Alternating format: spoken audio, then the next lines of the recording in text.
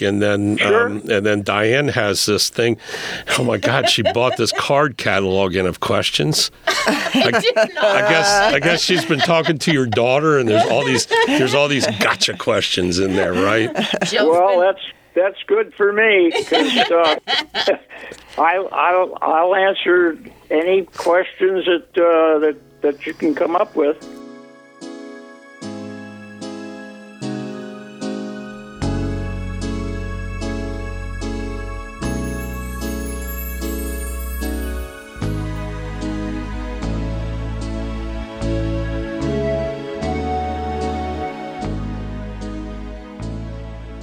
Virgin Valley Artists Association welcomes you to the Art Box, recorded in our beautiful Mesquite, Nevada, and sponsored by the Virgin Valley Artists Association. Our association has something for everyone of all ages. Come and get creative with us at 15 West Mesquite Boulevard, or find us online at mesquitefineartcenter.com, or on Facebook as Mesquite Fine Arts Center, also on Facebook, The Art Box.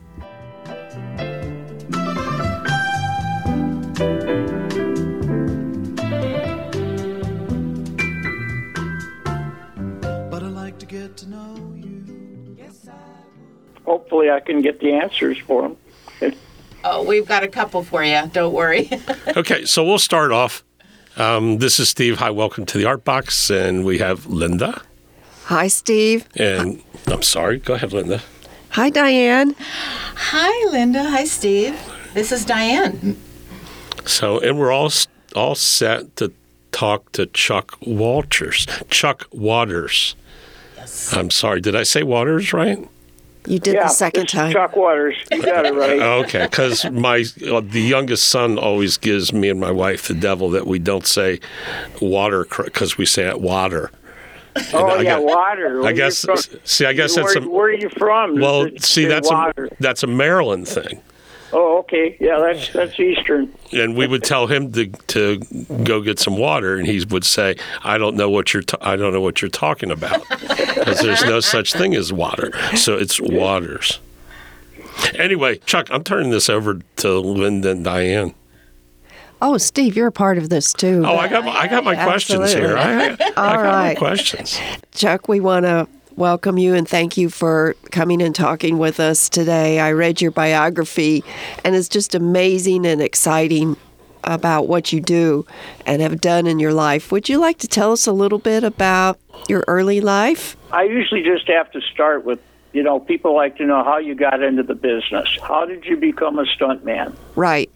Well, would you care to hear how that worked out? We would love to hear that. 58. I must have liked it because it's 58 years later, and but let's just go from how I started. Okay. I got tired of the cold weather back in Illinois. I decided I'm going to come out to California, and I was a plumber back there, so I got into the plumbing industry out here. While I was out here, and this was on a trial run because I had a home back in Illinois, and I was just coming out here to see if I was going to it was going to work out. While I was here, I saw an article in TV Guide about stuntmen. I thought, wow, well, I was always crazy in high school. I was hopping trains and climbing buildings and doing a lot of things that I probably could have got hurt on. But anyway, that was my kind of lifestyle. So I got I saw the article in TV Guide, and I got the name of a stuntman that owned a gym out in Santa Monica, and so I set it up to go out and meet him, and his name was Paul Stader. I got talking to him, and he laid it on the line to me. I told him I was interested in becoming a stuntman, and he said, well, you come out here, work out at my gym, and let's see how it works out. You'll be working with stuntmen. We do fight choreography, we do high falls, we do fencing, we do, just the kind of things that you could do at the gym. And then on Saturdays, we'd go out and go rappelling. I trained under him for when I came back. It took me about 9 months, and these guys were all surprised because after I was there for 9 months, he came to me one day. He says, "Chuck, you got all your scuba gear, right?" And I said, "Yes, I do have." He said, "Well, you're going to fill in for me tomorrow on a show called Honey West." Oh my God, tomorrow. Yeah. So, okay, well, that at least you guys saw that one. Yeah. Anyway, with Anne Francis, and I forget her co-star, but anyway, so he said, but I didn't even have a Screen Actors Guild card. He said, here's what you got to do. You write up a letter and tell them what a great scuba diver you are and your specialty and, underwater demolition. He said, throw a bunch of stuff in there. He said, bring it out here to Fox because I can't do the show tomorrow. And so you're going to fill in for me. He says, bring the letter out here. I'll sign it, take it to Screen Actors Guild. You'll be in, and then you'll be working on the show tomorrow. So, okay, tomorrow comes. I go to CBS down here about a mile from my house. I walk by it once a week, and I think I reminisce then about how it was my first day on the show. We went to lunch, and the director and the cinematographer and myself were the first three back. And the director says, "Chuck, you ready to go in the water?" I said, "Yeah, I'm ready to go." So what hey, is the, Chuck? Were you scared? What? Hey, you know what? If you're scared, you shouldn't be there. So that's the first thing. Don't take the job if you're scared, because it'll tell. And anyway, so the director says, go on out in the water, and what the scene is there's a thermos bottle sitting on a blanket. The people had walked away, and it's full of money, and the diver has to just crawl up out of the water onto the beach, grab the thermos, and go back into the water. That was the shot, and we got it. And okay, Chuck, you're done. So I said, "Wow, this is easy."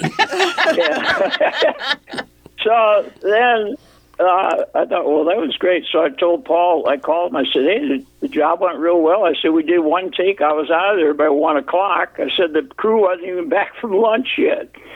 So anyway, then the next thing like I said, Paul Stader was the guy. He was my mentor. He was the guy that really got me going. He had been working on I Spy. My next job was doubling Robert Culp on I Spy. The scene is this gigantic pro wrestler guy comes in, picks Robert Culp up off the floor. It's in like a big living room. And the guy's like 300 pounds and about 6'6". He picks me up and throws me about 30 feet across the set into this couch. Oh, my. And I thought, I hit the couch and bounced off. I said, shoot, this is great. I said, there's nothing to this. So anyway, so I did that. So some of the other shows that I worked with Paul, I did Batman, Voyage to the Bottom of the Sea, all these shows you guys probably saw when you were kids. I worked with Paul for about 3 years at the gym, boxing, and he said, Chuck, he said, you know what, you better get out and start meeting some of these other stunt coordinators. So I took him up on what he mentioned, and I didn't go to the gym anymore. So I did. I got out, start introducing myself to some of the stunt guys. One of the top guys that did push me along was a guy named Buddy Van Horn. He was Clint Eastwood's kind of right-hand guy, right-hand man. He stunt coordinated. He actually directed 3 of Clint's movies. Go ahead. Make my day. I got a call from him. Didn't know him from only hearing about him. And he said he was working on a picture called High Plains Drifter. It was where they painted the town red. He said, Chuck, he said, I got a high fall for you to do. If you're interested, it's falling out of a church steeple. And what do you think? I said, shoot, let's do it. By the way, I did 13 Clint Eastwood pictures from that picture got me started working with Buddy and Clint. I'm going to have to be queuing them up tonight on the DVR. Buddy Van, you gotta queue him up. Just go to Google and put in Buddy Van Horn, and you'll see everything that he's done. And I'm going to mention too, right now too, while I'm thinking about it, if it wasn't for Buddy, I wouldn't have met my wife of like 40 years on a picture with Buddy and Clint Eastwood called Thunderbolt and Lightfoot up in Great Falls, Montana. Anyway, I got a lot, that I owed Buddy quite a bit. Anyway, then, so I did, I went up to Levining is where the show was, and come time to do the high fall. So Buddy, he said, come on, let's go over and look at this high fall. So he said, look, what do you see? Anything that I can make any better for you? He said, that bottom roof is a little flat. He said, if you want, we could, pitch that up a little more. Well, here I am, brand new guy to Buddy. You don't want to make any waves. Everything you want it to, just don't cause any problems. So I said, no, shoot, that's okay. Don't worry about that. He says, well, you can kind of, when you get shot, three bad guys come riding in, and they come down by the church, and they're shooting. They see me up in the tower. They're going to shoot me out of the tower. So Buddy says, well, you could just kind of drape yourself out over that ledge on the tower and, work your way off the roof. I said, you know what, I'll put my knee up here, and I'll just pitch myself out. I'll take that stack out on the way down, and then I'll go. He says, you want a pad down? I said, no, I'll go to the ground. He said, holy cripe, oh my God. Are you sure you want to do that? I said, yeah, no, that's no problem. Okay, here they come. We're ready to go. So here comes the three guys riding in. I'm ringing the bell. I'm going, here they come, here they come. And then they shoot me out of the tower. I go down the first roof, take the stack out on the way, hit the second roof, and go to the ground. Buddy comes, Chuck, you got another one in you? Oh, my gosh. He said the actors didn't get far enough into the shot. I said, if we go right now. Well, he said, you don't want to think about it too much. No, you don't. Once you go, the adrenaline's going. You got to go right quick, You didn't. And they said, well, you don't have to go right away. He said, we got to fix those two boards you ran your knee through up there on the second roof. And I went and I had to do that again. After that, they moved over and they had another shot where the two guys were up on the barber shop and they get shot off. So I went right from that one, walked over across the road, and we did another shot of me going off backwards. And I hit the ground again. What I'm leading up to is, again, Buddy. Buddy gets a call. Now, this is luckily, you get your jobs on how good you did the last one. Buddy gets a call from a guy in New York, and he's on a movie called The Exorcist. He explains to Buddy that, well, we got a shot here where this guy's doubling the priest, and he's got to go out of the window, and then we got these steps in Georgetown. There's 75 steps or flights of 25, and he's going to have to go down all these steps. And Buddy says, I got just the guy for you. Oh, no. So anyway, he says, you'll be getting a call from a guy, Dave Salvin. He was the production manager on the show. So I get the call, and he says, Chuck, he said, Buddy told me that you're the guy to do this thing, so... He says, the best thing, he says, we're going to fly you back here and look at it, and then we'll work it from there. So that's what happened. I flew back. I only had a little bag with me, and just for like an overnight thing. And they're starting to explain about the shot of coming out of the window. And at that time, they didn't put up the audition or the fake set up so it could be closer to the steps. the house was it was like 30 feet back, and they said, well, you got to come from that window there and over here to the. I said, you can't make it from that window to this step. And they said, well, that's what we wanted to hear, because some stunt guy said that he could do that. And I said, well, baloney. So they said, well, what are you doing in the next couple of weeks? I said, the first job that comes along. They said, well, then consider yourself employed by Warner Brothers till we do this shot. So they said, you can come up to New York. We'll do the interiors of the... Now, you guys, have you seen The Exorcist? I have. A time or two, yeah. Once. That was all I could take. Once is all you needed, right? Yes. So anyway, they said, you can come up to New York and we'll do the interiors, and then we'll come on down here to do the exterior and the steps. Excuse my voice. I had a terrible cold here a while back, and my throat is still screwed up. So that's what I did. I went up to New York, and the effects guys built 3 phony windows for me to go out from the interior up there. Oh, okay. So when you first see him getting up off the floor after beating the heck out of the girl, and he's saying, take me, and then these drapes are beckoning him out the window. So Friedkin, the director, says, I want those drapes to, just like it's pulling you out the window. So anyway, so we did 3 times there, and which all worked out fine. But it's funny I mentioned the drapes. The drapes weren't working just the way Billy Friedkin saw that they should be. He said that's just not like they're supposed to be pulling the priest out. They sent for another special effects guy that was supposed to be real good at working on drapes and how they would blow in the breeze and that. So they actually sent for this guy to come back there just to set up the drapes. So it was really something that, they go to that extent, but they go to extent on a lot of things. So that's the way the movie business is. But, well, look, let me ask you, any questions so far?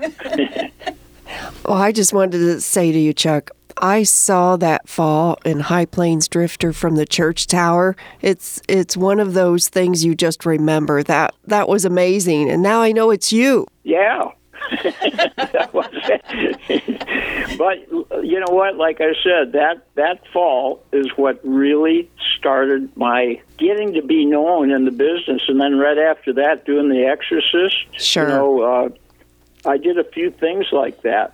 I'm going to tell you another one as long as I'm on Buddy Van Horn thing.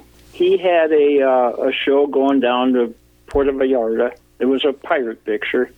And now here, this is like in August, and he says, Chuck, I got this show coming up, going down to these guys. There's 3 guys and 2 guys and a girl in this banana wagon, and they go off like an 85-foot cliff.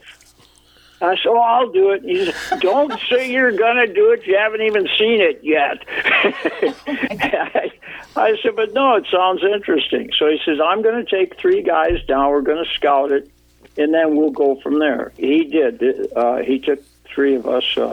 We had myself and this other guy and 1 black guy to double James Earl Jones. We get down, we're out in the water. Buddy's way up on the cliff, and when we get there, we're standing on rocks that are in the water right below where the wagon's got to hit. And because that was the extension of the where the cliff was, they had to get out so far to launch the wagon out.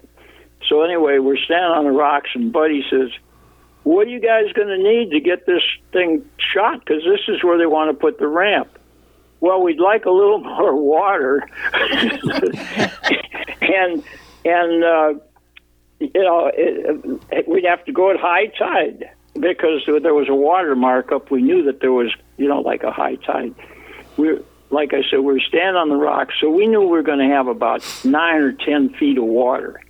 That's still not a lot when you think about it, coming from 85 feet, with the wagon.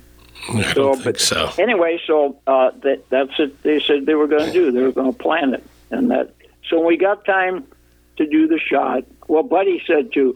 Buddy had a lot of. He'd always say, "Chuck, you go do this, go do that, and go work with the effects guys." Well, he said, "Get that bottom cleared out, the way you want it." So I went up and worked with the effects guys. They're wrapping. Now this is in Mexico. Okay, these guys are wrapping their own sticks of dynamite, 25 sticks in a bundle, and I would dive with it, and we'd plant these charges under these big boulders down in the area where the wagon's going to hit. We blew those rocks about 150 feet up in the air above where the cliff was. Fish are flying everywhere. The Mexicans are going down there to get the fish out of the water and take them home. But, that was exciting, like for me to be able to work with those guys.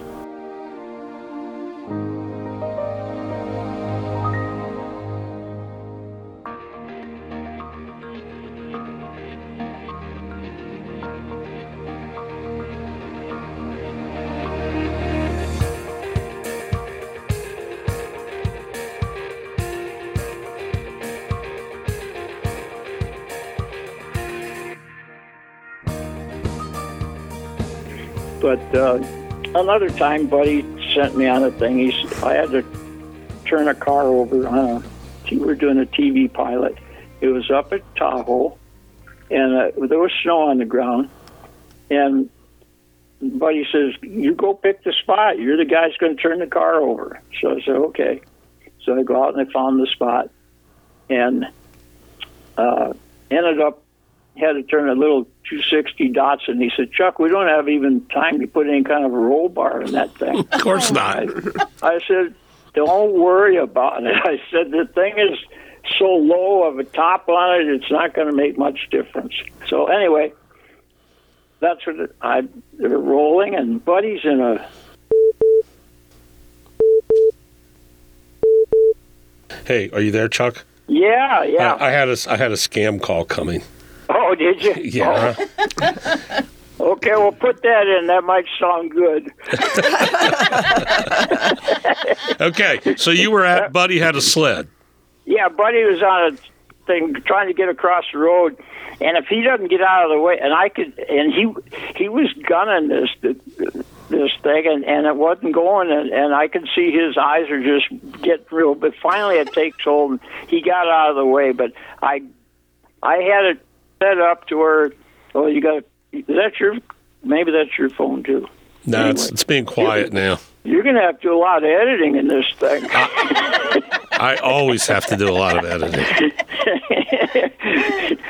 So anyway, I end up, and I had it set up to where if the ramp doesn't flip it over completely, there was a big boulder on the other side of the ramp. I said, if I don't hit this ramp and it doesn't do it, it'll ricochet me off that boulder on the other side. I ended up turning it 3 times down the side of this hill and ended up upside down in the snow. And that's the way they played the scene, is because the gas is dripping out of the tank, and so it all worked real good. But so that's another Buddy's story. Were you ever in the hospital after any of this? Were you injured? No, I got out of. I never had to go to the hospital. Well, I'll tell you what. They when I was coordinating on one, I was safetying for a camera crew, and I got all these motorcycles. They're coming, they're flip-flopping here and there and off into the ditch, and they lay down, and one guy comes sliding in to the right toward camera. So I'm busy pulling the camera guy out of the way so he didn't get hit, and the motorcycle hits me on my legs and flips me right up and onto my head. And I got up, and my son was there, and I said, "Jim, what are we doing out here?" Oh, my. I didn't know where we were, what we were doing, because it just knocked me for a couple seconds. So they said, "Chuck, okay, we're wrapping anyway. You're going to go to the hospital." I said, "No, I don't have to go to the hospital. There's nothing wrong." I said, "Nope, it's part of the insurance thing. You got to go to the hospital." So I jumped in the car with the guy, and I said, "You know what? I got to get back and give all these these bike guys, they're adjustments. For doing different stunts, you get adjustments. You get not only your day pay, you get an extra above that, depending on the skill involved, the danger of the stunt, of you getting hurt. So anyway, we're heading over to the hospital. It's like 5 a.m. I walk in. There's always a receptionist there. I walked up to the reception. I said, "My name is Chuck Waters. Just put my name down here. I'm going. Goodbye." I went out the door, and then I went back to the set and was able to give all the guys their adjustments. Oh, my. Okay, so you were management then. So that was your worst injury. Yeah, that was about it. As management. As management. Oh my! You mean my management and as far as getting hurt? No, you were a boss then. You weren't supposed to be getting hurt. Oh, no, I was stunt coordinator. Yeah, you were a stunt coordinator. Oh, on most of the jobs that I stunt coordinated, I always tried to find, I would find a spot to where I could do a stunt. Okay. In fact, there was a show up in Vegas. It was called Nasty Boys. It was a pilot. And I did second unit. Second unit directing is, you're doing all the action shots that the first unit doesn't. They just turn it over to a stunt guy because they know he knows better about the stunts to be done than, say, a director that he's just interested mainly in the acting and, that type of thing. So, but anyway, there's a car to turn over, and I turned it over. And a couple of stunt guys said, "Well, why are you doing it? You don't have to do this. You're the coordinator." I said, "I'm doing it because I want to." And I'm the boss. So anyway, yeah, I did a lot of stunts when I was coordinating. Well, Paul, let me ask you, because we were talking about training with Paul Stader. Yes. What did you train for, I guess, because, and then let me take that one step further, because it seems like every action shot was going to be different, right? Well, so was training just basically how to take a fall and... Well, you did, yes. Yeah, you did just what you basically, it was basic training for something that's going to take place. It gives you the general knowledge and the ability that you have to have, and the timing, skill. Like I said, there's and that's what you were training for. I mean, like fencing. Where are you going to learn? Where are you going to do? You can't just walk onto a pirate picture and say, "Well, here I know how to sword fight." You have to know the moves and how to parry and and all the different moves for fencing. And the same as like the fight routines. We would set up between there was about a half a dozen of us that were there, that we became like a stunt team at the gym. And I would be the camera, and then the other guys, they'd set up where, a couple guys would start the fight, and then a couple more would come in, and you set up routines, and then you being camera, you'd tell them when they had misses. In other words, if you don't have the camera angle right, you're going to show that the guy didn't really hit him in the face. It was a miss. So you got to set your camera up and your action, and during that fight you have to keep in mind where that camera is. And sometimes they'll have two cameras. Now it's really tough to make sure that you don't have a miss, because then you got to say, that was a miss, you got to start over. So that was the fight part of it. Then we had a ladder set up into a skylight to give you, again, the basics for doing a high fall, when to turn over, before you're hitting the pad, and then the basic thing, too, that Paul liked, because he liked boxing. That was a basic thing for you to have to do, is go and get in the ring with Paul, and he'd knock your head off. So he's the only guy that ever give me a bloody nose when I was fighting. But yeah, so it was good training. A lot of the, I'll get back as far as training too. Like say you're on the westerns, these guys had already come from like rodeoing So they had the horse stuff down.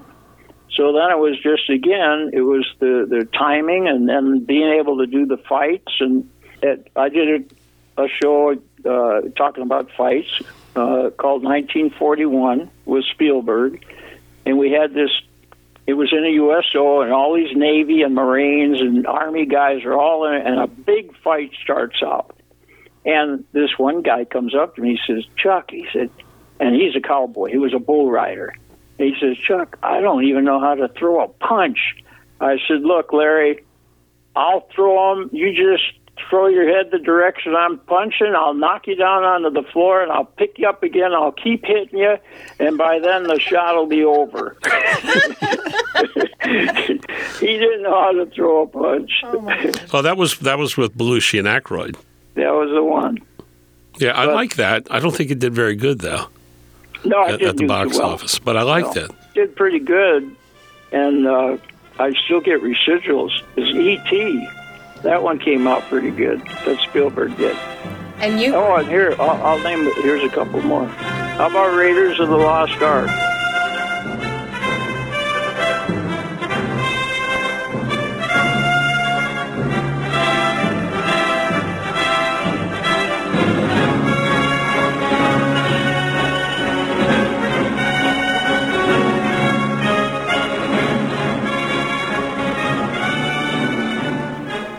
Yeah, remember that one? I know that I think one. we've all seen that. Is that the one where? Is that the one where you were in the car and you were hanging off the door? Is that the one? Yes, that's where. And yep. That was it. Yeah, I was one of the German soldiers, and after about half a dozen of them were knocked off, it's my turn to try and get Harrison. So, and then we got the sergeant left yet. But anyway, I climb out alongside the truck from the back, and I have to pull a gun out of my holster, and I reach in through the window, and I shoot Harrison Ford in the arm. He kicks the door open, and I'm dragging alongside the truck right by the wheels. Oh, wow. I remember that scene. Yeah, that was that one. And so when you're doing those scenes, do you actually have to figure out how to get it to look the way it does? Or is that the director's job, or what? Well, no, it's pretty much up to you. You know what they want, or the stunt coordinator who will tell you, this is what you're going to do in this shot. Okay, this is and then while the truck is sitting there and they're setting up cameras, the coordinator will say, well, okay, Chuck, come on to the back here, get up alongside here, pull the gun out, and you're going to shoot him. He's going to kick the door open. Then we're going to reset with cameras, and we're going to get you dragging along by the wheels of the truck and over that little the cliff edge. And you talk through the whole. You rehearse just about every stunt you're going to do, except going off a cliff, 85. You're not going to do that. Let's talk about this one scene. How many takes? Which one? The one scene where you're hanging off the door and you shoot Harrison Ford. Well, I did that probably about 3 or 4 times, just because of different angles, with camera angles. But the one off the cliff, that was a one-shot deal, one take. I'll tell you something. It depends. Like if you're doing fights, they'll have sometimes 2-3 cameras set up on a fight so that they get all different angles and then cut in and out. When we used to do the Batman fights, they'd have one camera up high in a corner, and then they'd do a master shot. You do the whole shot, even if there's some goof up somewhere, they don't mind, because they're going to go down in now and get close-ups with the actors. So you do the whole thing, and then, like I said, then the actors get their close-ups. I mentioned I did like about 13 Clint Eastwood shows, right? And I mentioned that I work on Spielberg, and some of those movies you might have seen are the 3 the Raiders Lost Ark, Temple of Doom, and the Crusade. and E.T., Poltergeist, Arachnophobia, Close Encounters. Oh, my goodness. What about Pirates of the Caribbean? You did that one, right? I did that one. I only worked one of those. What did you do on that show, on that movie? I was in a fight in a bar. Ah. Yeah, they had a big barroom fight take place. How about while you're going through there, how about Flags of Our Fathers? I did work on that. Yeah, I did work on Flags. I'm trying to think of some of the ones with Clint, too. I mean... Was Flags of Our Fathers Clint Eastwood? Yeah. Okay. Yeah. That's really good because I read the book and I read his other books. I think James Bradley was his name. Oh, yeah. The guy, I'm trying to think how that came about. Yeah, because his dad was one of the flag raisers on Iwo Jima. That raised the flag on Iwo Jima. Right. That was one of them. Right. Wasn't he a corpsman? Yes, he was. Yes, his dad was a corpsman. Yeah, I was like, how's after Alzheimer's? How was it working with Clint Eastwood? Did you? Clint is a great guy. I can't say any more other than he's just a good guy. He's quiet. He's not really. Yeah, he's a quiet kind of guy. He'll stand around, he'll come out on the set, and he'll have his Levi's and a T-shirt and his pickup truck and stand around and kicking stones. And, I mean, he's one of the guys, Kind of down to earth, right? Yes, down to earth. I remember we used to see him when I worked at Warner Brothers. We used to see him walking by and always like, "Oh my gosh, there he is!" But he seemed like a pretty nice guy then. But he very quiet. Yeah, he is. He's not doing bad either for 92. No, I think he's doing okay. Is he 92? Yeah, yeah, he's still producing and directing. Well, he's on his last picture now. Oh, this is it for him, you think? Yeah, it's what I have read and heard, that he's on his last show. Are you going to do a stunt for Clint Eastwood on his last show? I don't even think there's any stunts in this one. There's something about a court scene or something like that. Too bad for you, Chuck. Too bad. Yeah, I know. Which then leads me to one of my questions. Thank you, Linda. Are there any more stunts in your future? You know what? If somebody calls me and I feel like doing it, it's not traveling from here down to Long Beach or something through all the traffic. And that may be more dangerous, huh? Yeah. Speaking of that, though, I did have a show going down there for about 3 days. I had a part on it. I have to kill this girl. And I know. And I never did that before. So anyway, the traffic was ridiculous. So I thought, you know what? Any more of those, I'm going to tell them, I just, get somebody else, because I'm not going to do it. So anyway, that brings to my mind I was offered a show, and I did it finally, but they called me, and they said, Chuck, we got a show to do. It's a swimming pool thing, and it's a little bit of kind of a little part. You got a line of dialogue. And you come out, and the actress is the director. She's the female director. You walk out to the pool, and you're going to say, "Hi, cutie," and then you dive in, and you go down, and there's a line of, "Oh, he's not come up. There's bubbles," and so the guy comes up, and then you got to do a backstroke away from Kim. So they called, and they explained it, and they said, but you have to come over here to Beverly Hills and bring a resume, and they started riddling off all these things. I said, you know what? Get somebody else. I said, I'm not going to come over. I said, go on IMDb. You can get my resume off of that. But you know what? Don't even forget it. I'm not coming over. No kidding. So they call a buddy of mine. When he heard, you got to be down in the water and the bubbles are coming up, he says, call Chuck Waters. So they did. They called me the next day. Chuck, we're booking you. Oh, my goodness. Okay. And that was like 3 years ago. Wow. That's a great story. Chuck, I noticed that you worked with Sean Connery. Was that on the Bond movies? No, it wasn't a Bond. It was called Molly Maguire's.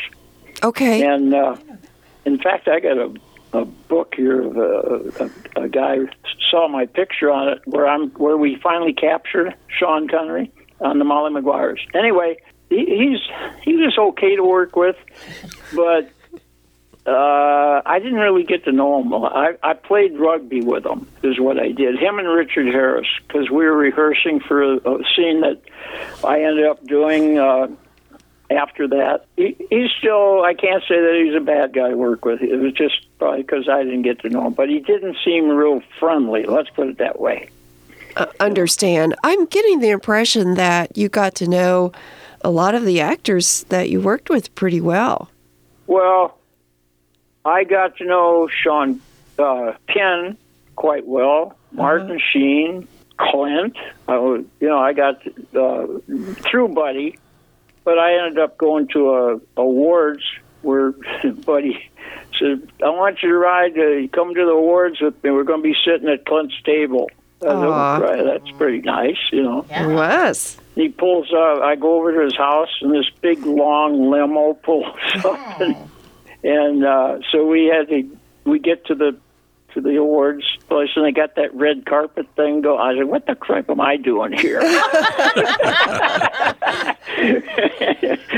No, because people accuse me too of being a little humble and laid back, and I'm getting a kick out of talking to you guys and telling you all this and reminiscing, but usually I wasn't much on blowing my horn. In fact, to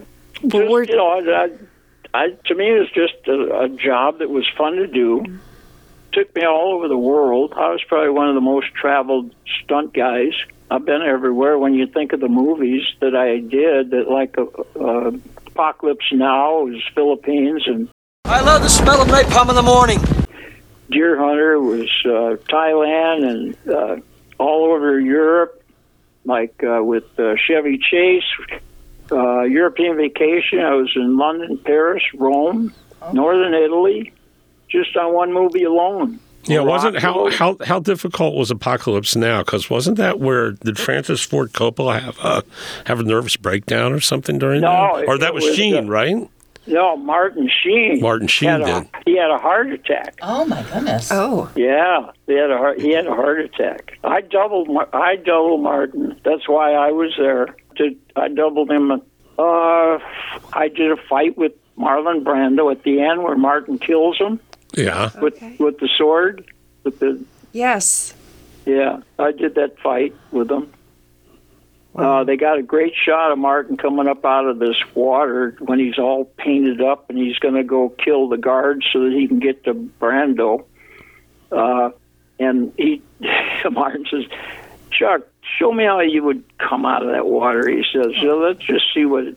I would always do like the tough thing to show him how to get it done, and then he would do it.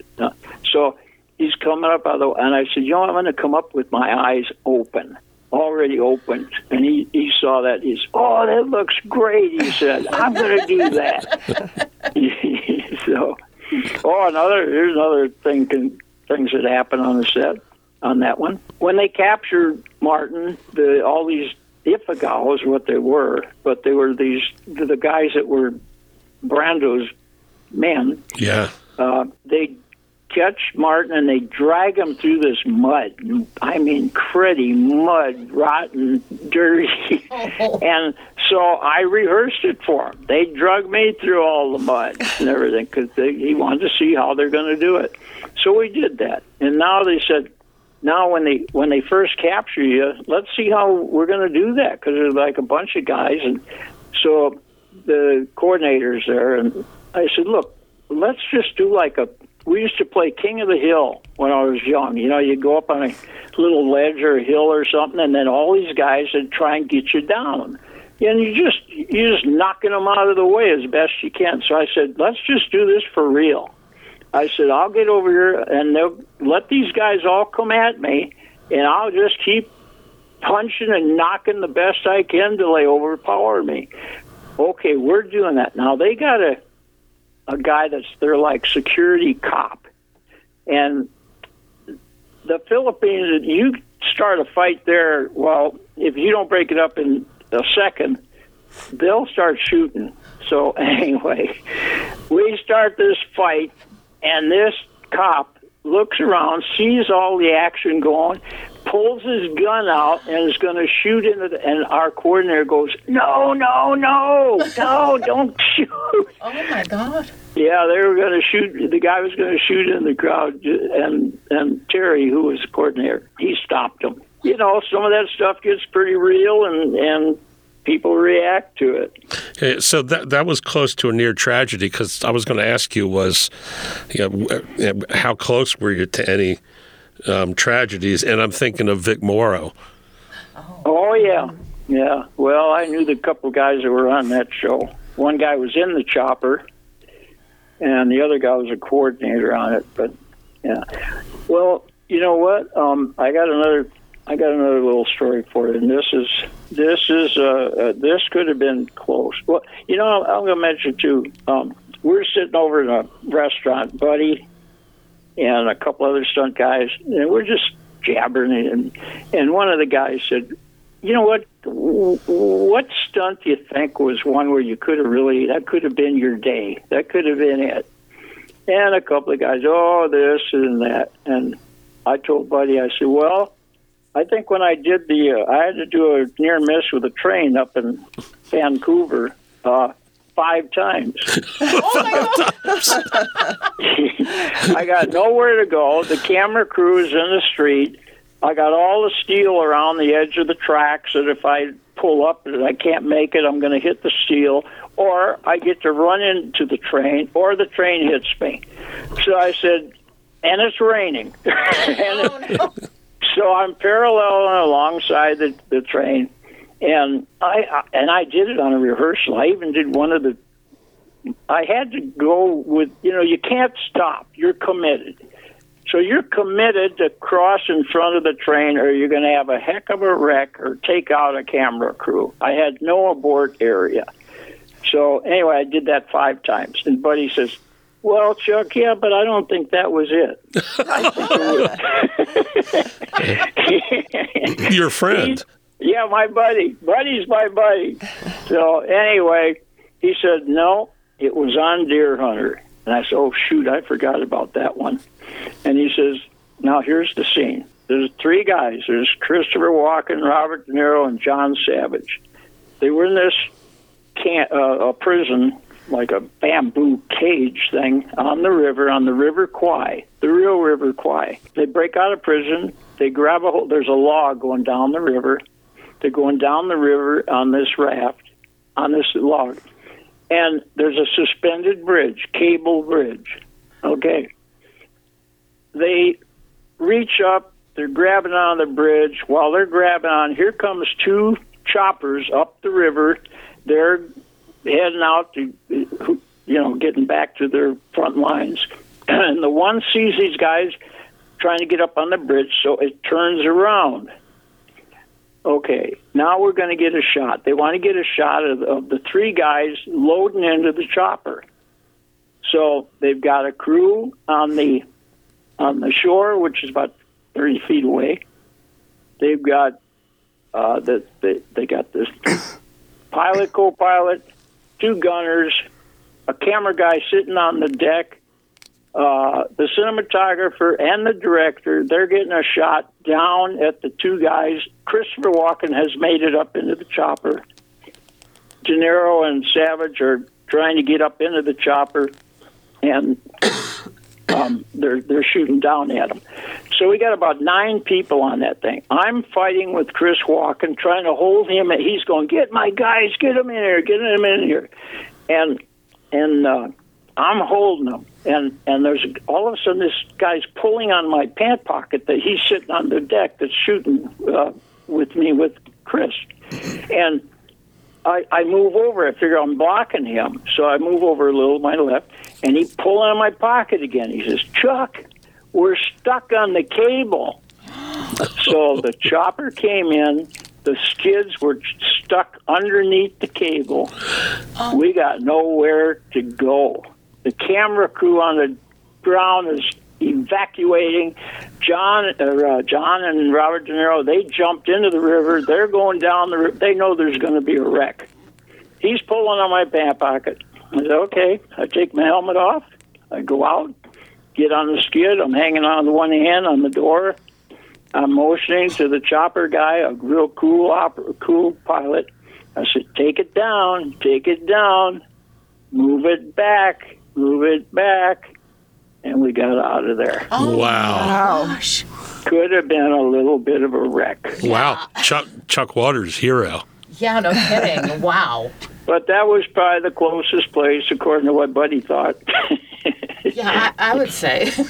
That was, and then it was in the Cinematographer magazine that, the stunt guy had to get out on the skid. That was closest we claimed to any real catastrophes. Anyway, that was tough. Chuck, Buddy, you mentioned about not being computerized in any way. So over the past X number of years, how much have things changed? Is there a call for stunt people as much as there was in your day? No, you're right. With all the way the green screen is, and it took a lot of the work away from the effects guys and stunt guys, because they can all put it all in on the computer. But I got to say, when I was in, I can only think of one shot that was even in the movie that I was on Raiders, and it was when the German car went off the cliff, and that was a CGI thing. That's the only place I can even think of that they had the CGI. When was that? That was in the 80s, wasn't it? Shoot, don't ask me years. I have to ask Charlotte what years. I don't know one year hardly from the other one. I know 1983 because it's on a jacket that I did Bad Boys with Sean Penn. That's the only one I know. Do you know of any directors that are using stunt people now, or is that something kind of... do you know? Oh, no, they're still using stunt people. Yeah, there's still stunts. A lot of the shows now are still using stunts. It's just not as much as there was. Oh, okay. Got it. That's fascinating. Like a lot of the fights that you see where you see the people that are flip-flopping through the air about 3, 4, 5 times through the air and land on their feet, that's baloney. That's all, when I got blown up, they blew me out into the street. I mean, it was no goofing around with the CGI.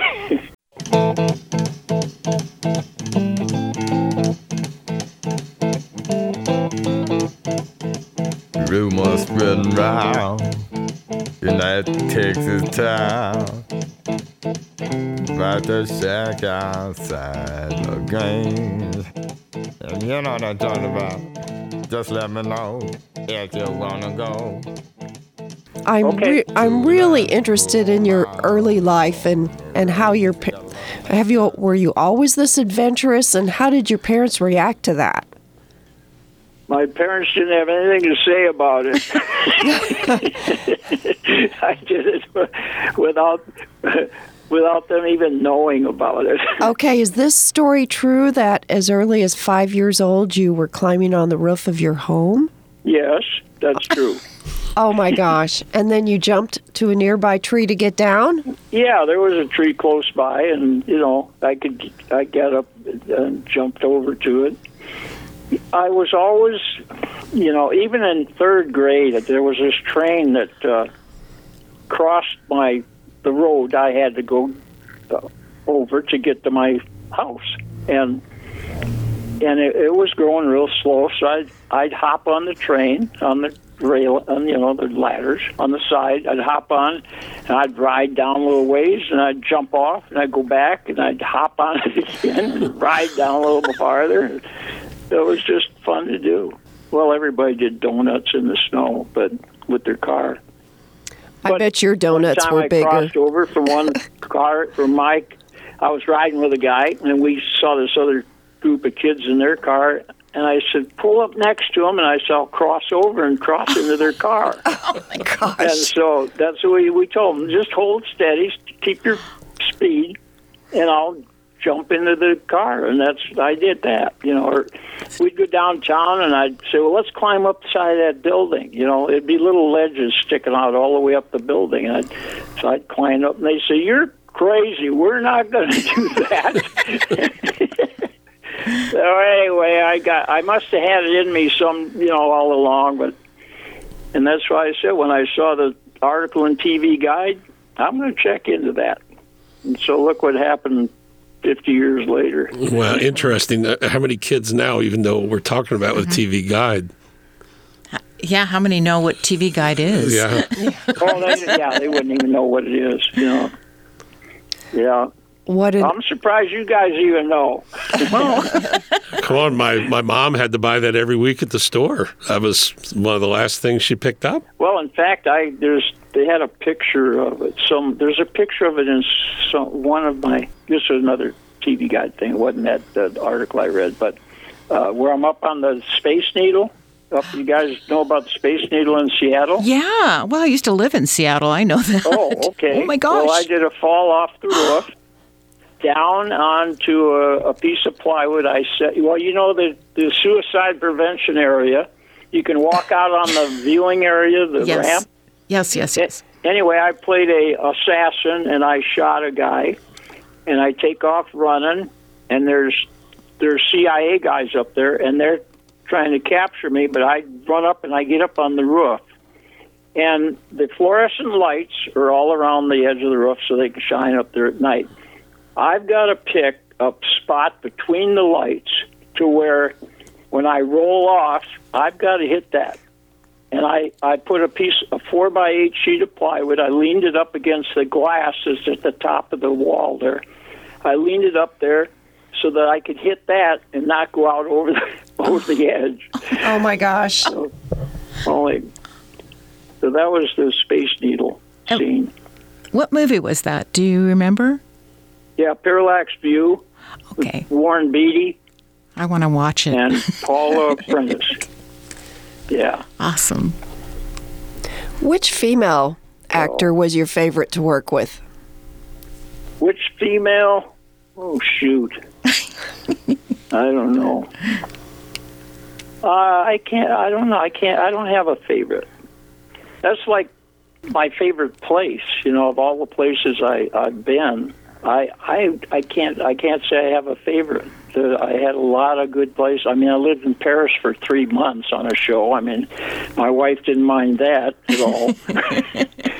And I really liked, I liked the jungles and that. I liked Deer Hunter, Apocalypse Now. I liked all that. Oh, mentioning, because you know about Apocalypse Now. There was a scene in there with Dennis Hopper. Dennis, I worked on a show, Colors. I was a coordinator, stunt coordinator, and with Robert Duvall and Sean Penn.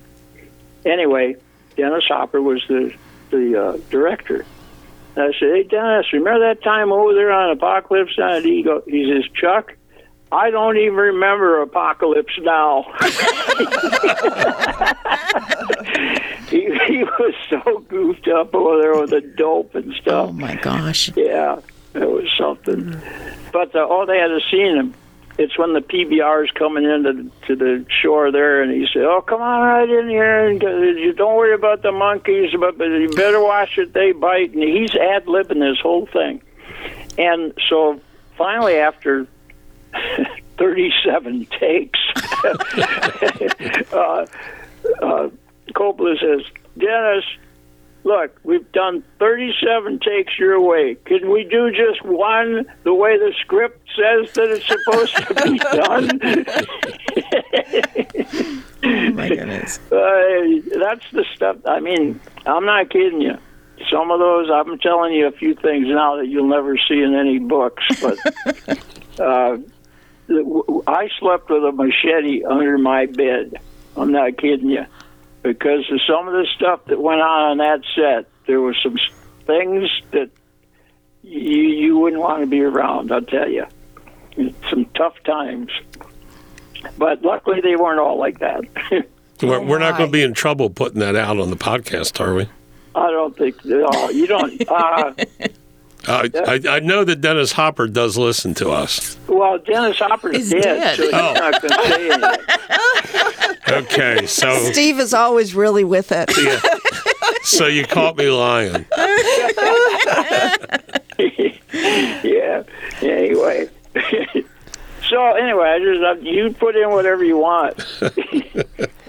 What memories, what wonderful adventures your life has been. It's a stunt movie in itself. They should do a movie just about you. Oh, wouldn't that be awesome? Yeah. It's been exciting. That's all I want. You know what? You can put this in your show. My high was just my stunts and my general life. I didn't do dope. I didn't do pot. I didn't do any of that stuff. If I was going to have a stunt, I didn't even have a beer the night before. I wanted to know that when I went to work, I was going to have my full capacities, not have something else. Like some of the stunt guys, I'm going to tell you, they were into dope. There was one group, they were known for it. And in fact, you didn't get invited into that group unless they knew you were into dope. So that's just a little story about the general stunt guys. So, in fact, in early stunts, early years, in the 20s, 30s, I think I mentioned this to Diane, that the stunt guys, they carried a little bag. They didn't even have pads. They had a bottle of whiskey in it. That was their... Oh, really? That was how they got through the stunt. Oh, yeah. Oh, my gosh. Yeah. Well, it sounds like your way of doing things made your stunts much safer. Well, they worked. That's right. I would know going home that I did the best to my ability to make sure that it was done safely and done the way that the director wanted to see it. Chuck, do you have any other interest? Do you fish or shoot skeet golf. or play golf? I was in I rode motorcycles for a long time in my on the weekends and that, and with my kids, and I played golf up until about a month ago. I finally gave it up. Just too much of a hassle to have to deal with. Just getting there and just the things that were going on, when you had to get there. But yeah, other than that, right now too, I go to the rifle and pistol range. Try and get there once a week. It's another thing I do in my spare time. And I cut my own grass. I do my pool. That's what I do. And you know what? Maybe but since you mentioned guns, and do you have any thoughts about Alec Baldwin? Baldwin, yeah. I worked with him, too. I worked with him on his show. The first thought is, and it's even a rule in the Screen Actors Guild rule book, no live rounds on the set.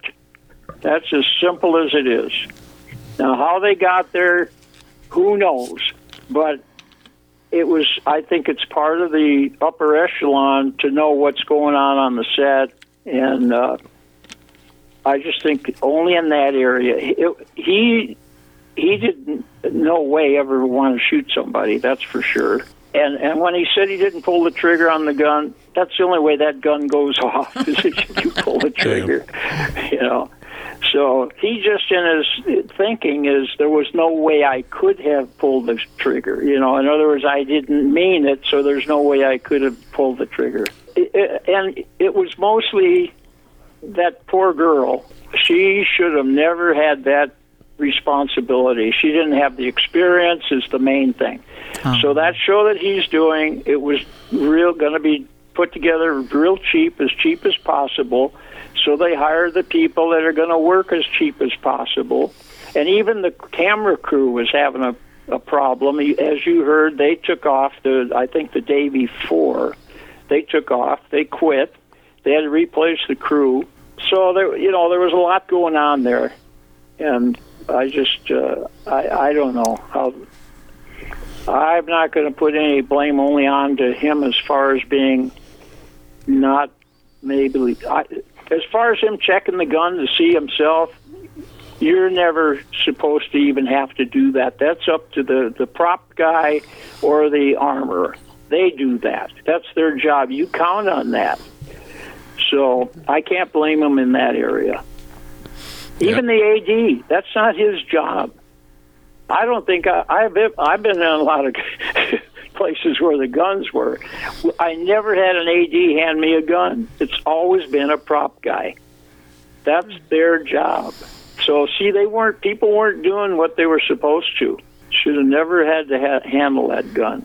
Yeah, and I didn't mean to bring that up, and we can take that out of there if you want, but it's timely, I guess. It was interesting. I remember we talked about that a little bit when I was on the phone, Chuck and I. But yeah, I was just curious, how it happened. That's my opinion. That's all. I agree that there never should have been a live round anywhere. Yeah, not at all. There should not have been. And the girl, being the experience that she only had, she was under a lot of stress. She was doing a couple of jobs, and she had to cover quite a bit of territory, I guess, from where the wagon was, where they kept the guns and the ammo and stuff. She shouldn't have had to even worry about, is there any live rounds in this box or that box? It should be as it's marked, and you go. So she'll go back onto whoever supplied the ammo, is what she'll do. Wow. Yeah, I just heard some rumors that they were doing some shooting there, and that's what I heard too. Now I don't know if that'll ever come. If they were shooting there, Alec knew about it. In fact, he might even wanted to fire some real rounds himself, but nobody's saying anything in that area yet. But I got a hunch they were shooting. I heard there was too. Wow. So we'll have to see if that really happened. If that happened, then there was no way he should have allow that to happen, to take place. We are, just to let you guys know, you're probably surprised, we're an hour and 12 minutes. Wow. Okay. Right. Yeah. I never talked that much. Was very interesting, though. I really enjoy talking with you, Chuck. I mean, I always used to, Jill and I, we used to talk a lot, and she used to tell me all these stories. So to hear them from you, it's been a real privilege, and I really enjoy it. Well, thank you. I appreciate that. That's what you get out of it. That's what counts. As long as you enjoy it, that's what I'm here for. Awesome. So and then we're here to say that this is art. You're an artist. Absolutely. Yeah, you right. are. You have to be very creative to be doing the things that you were doing. That takes a lot of creativity, a lot of problem solving, a lot of critical thinking. All of those things come under the category of art and artistic ability. Thank you, and I'm glad I was able to come into the art in that area somehow, But anyway, I guess then, too, that we pretty much covered it. Chuck, this has been one of the most fascinating interviews that I've been part of, and I thank you for being with us today and telling us the story of your life and your career. I did want to mention, too, if any of your listeners, if they want to look up some of the other movies and things, then they could maybe see something that some of the movies that they saw or were ever interested in, but they can just Google and then put Chuck Waters Stuntman, and then they could look at some other things on there. A link that I can send out when we put the page together and show them and get them to the Pepperdine archive that they have set up. So that would be kind of fun for people to look at. I think it'd give them a little bit of information on what movies you've done and that sort of thing. So we'll do all of that. You know what, too? I got to give Pepperdine credit while we're at it. a director, famous second unit director that Spielberg used as much as he could, and how I got working with him was on Raiders and Indiana, all the 3 Indiana Jones, and then I worked with him a lot. Anyway, he lived out in Malibu, and he used to, because he was so well known out there, they'd let him swim free up at Pepperdine. They got a great pool. And so when Mickey passed away, his daughters, they got to the daughters and said, look, we'd like to do a thing on Mickey, archive. And so they were looking at some pictures. They didn't know who some of the people were, so the daughters called myself and said, could you, pick out who these people are? Can you come out here? We got all these different pictures. So I did go out, Charlotte and I, picked out the pictures and things. And so I said, on the way out, we finished. I said, I got a bunch of scripts in a box. You guys can have them. Said, oh, wow, no kidding. I said, but you got to come to my house, because I live like 40 miles away from Pepperdine. So I said, you got to come to my house. Says, oh, great. Well, I live in North Hollywood. I can come. The one girl said, I'll come by.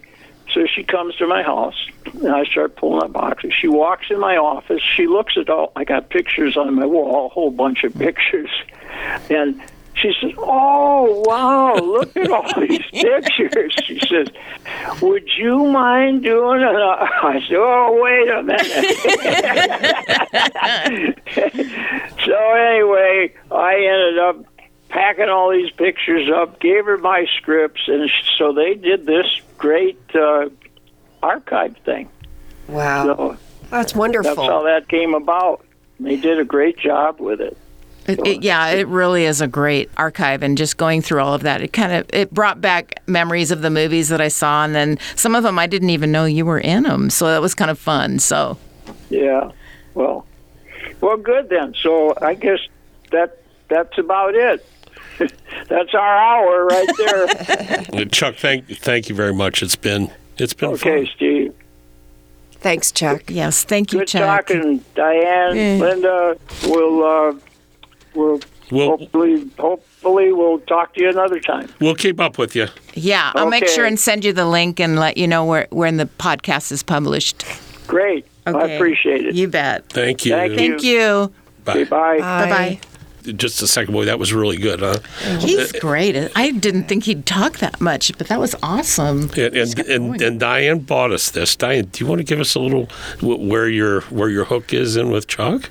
Oh, yeah. So I met his daughter, Jill. Gosh, this was back in the 80s, I guess. We were working together, and then she ended up getting me a job over Warner Brothers, and I worked there with her, and she would tell me all these stories during lunch breaks or when we would go out after work. She told me all these stories about her dad. And then all the stunts that he was doing and all the different places that he was working and how he got started on Batman and all of those fun things. And then she posted something on Facebook like about a couple of months ago, and it was her father talking about The Exorcist. And I thought, wow, how fascinating telling that story. And I thought this would be awesome if he would be willing to talk about his career on our art box. And that was how this whole thing started, because I thought a lot of what he does is really connected to art, because he had to come up with a way to solve a problem, or he had to look at it creatively, and that's what I thought. And so I contacted Jill and I said, do you think he would be willing to do that? And she says, I don't know, I'll ask him. And sure enough, and she gave me his email and phone number, and I talked to him, and at first he said, no, I'm not an artist, I don't do that. And then I said, can I talk to you and convince you? And eventually that we ended up he said yes, he would do it. So I'm excited. I think he's a really amazing person, and a lot of information, and just shared and kind of walked down memory lane for me on all the movies. So it was fun. It was great fun. And I noticed, too, that when he talked about Martin Sheen, asking him, well, how would you come up out of the water? So he did some of the performing that the artist kind of looked at. Well, how does he do it? I think this is the way I'll do it, too. So it seemed he got a lot of respect. He did. He is a very well-respected person in the industry. And he talked to us. He did. Wasn't that fun? Great. Diane, you're the bomb. Oh, yeah. You are. Yeah. I'm so glad you guys were willing to do this because I think it was, I really didn't know how it was going to turn out, but I'm really excited because I think he's just a great guy. He is. And now I want to go back and watch all these movies and watch me him too. fall. Yeah. And now you know. Now I know. Yes. Well, I took all my notes, so I'll definitely be queuing up some movies. I don't know where we're going to find time, but, Yeah. In between all the other things that we're doing, yeah.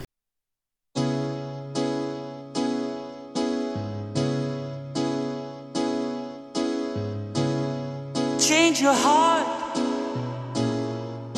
Broadcasting from Mesquite, Nevada, in the scenic Mojave Desert, the Art Box sponsors thank you for listening. To find our next and past podcasts, find us online at mesquitefineartcenter.com, where all accompanying images and links are available on the Art Box page. Questions, comments, opinions, and concerns can be sent to artboxvv@gmail.com. The views and opinions expressed in this podcast are solely those of its hosts and guests and do not necessarily reflect the views and opinions of the Virgin Valley Artists Association.